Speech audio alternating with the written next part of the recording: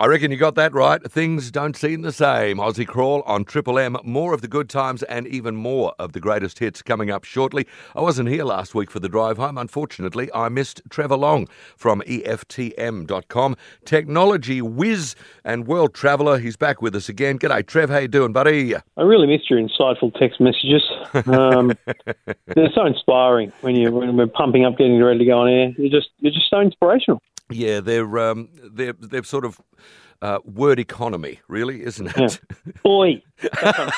Listeners, that's where Cliff's at. Hey, hello. Actually, the first one I sent you today was, hello, Cobber. How silly. True. Which they wouldn't understand in America. How were the States again?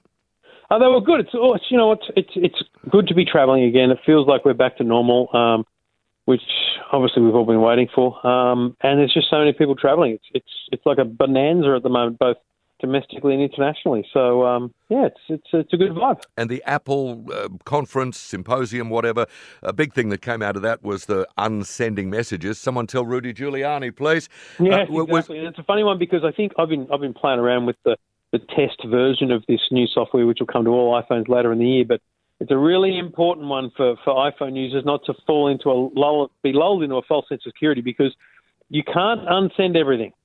You can't like Cliff, I know, has an Android phone because you're a green bubble man in my phone. I can't unsend messages I've sent you. And if I send a message to someone who's got an older version of the iPhone software, they also I can't unsend to. So while it's a cool feature, it has a lot of limitations. So, yeah, an interesting one. Anything else out of the conference that surprised you, or did they leak it, or have you seen it all before, but it's just slightly different? No, look, a new MacBook Air, but that's just a great new computer, But it was a very nerdy week at Worldwide Developers Conference, because it's all about the app developers and what they are going to do and what the next apps will be. So, very software-driven announcements, more hardware coming in probably September. We've got a busy, a few months coming up with Samsung announcements in August normally, Apple in September. So, yeah, there's a lot coming up. We will see. And one of the things that we want to talk about today, and when I got your briefing note, I went, oh, my, he's got a spelling error or an error in this.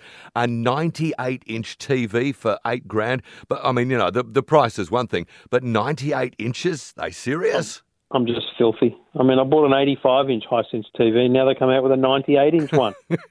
Size does matter. I mean, I've been, it's the opposite of what I've been telling my wife, but it's true when it comes to TVs, folks. I mean, looking at whether it's football, whether it's motorsport, whether it's movies, whether it's TV shows, or frankly YouTube, on a big screen TV, it really does enhance the experience. It's a great way to watch anything, play games, whatever you're up to.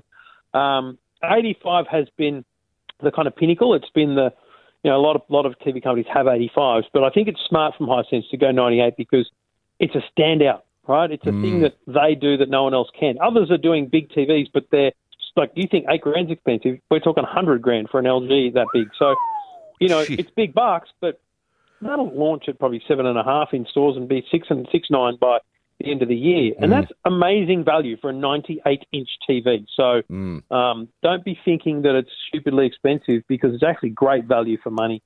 But you're going to have a huge room to be able to put that in, to be able to get the full value out of it. Because I know from my place, we've got a long lounge room. It's not particularly wide. And we've got, I don't even know how big our TV is, but whatever. But if you put a 98-inch here, it'll be like, whoa, that's far too big. Look, I think that you'd need to be 3.5, 4 metres back from the wall to not have that whole tennis effect where you have to actually, move your head from side to side to watch the whole TV. And no, it's not for everyone, but gee whiz. At my place, we have a largest open lounge room, and so it absolutely would work. If anyone from Hisense is listening, it will work at my home. And I'm prepared to move to get one. Yeah, I'll stick one out in my office. Listening, Hisense. Yeah, Hisense. It's the 2022 range of TVs, the big one, 98 inches. And do you think we've kicked a goal here, Trev? No, I don't think so. I don't think so I feel like we need to do more work, but next time. Worth a shot. Hey, thank you. I'm going to put this up onto the catch-up page, triplem.com.au, and, of course, on the Listener app, LISTNR. And you can check out this story and lots more at EFTM.com. Trevor Long, you are a fine fellow. Thank you, and let's talk again next week, shall we? Cheers, mate. Talk to you then. Yep, Trev's back at this time next week on Triple M.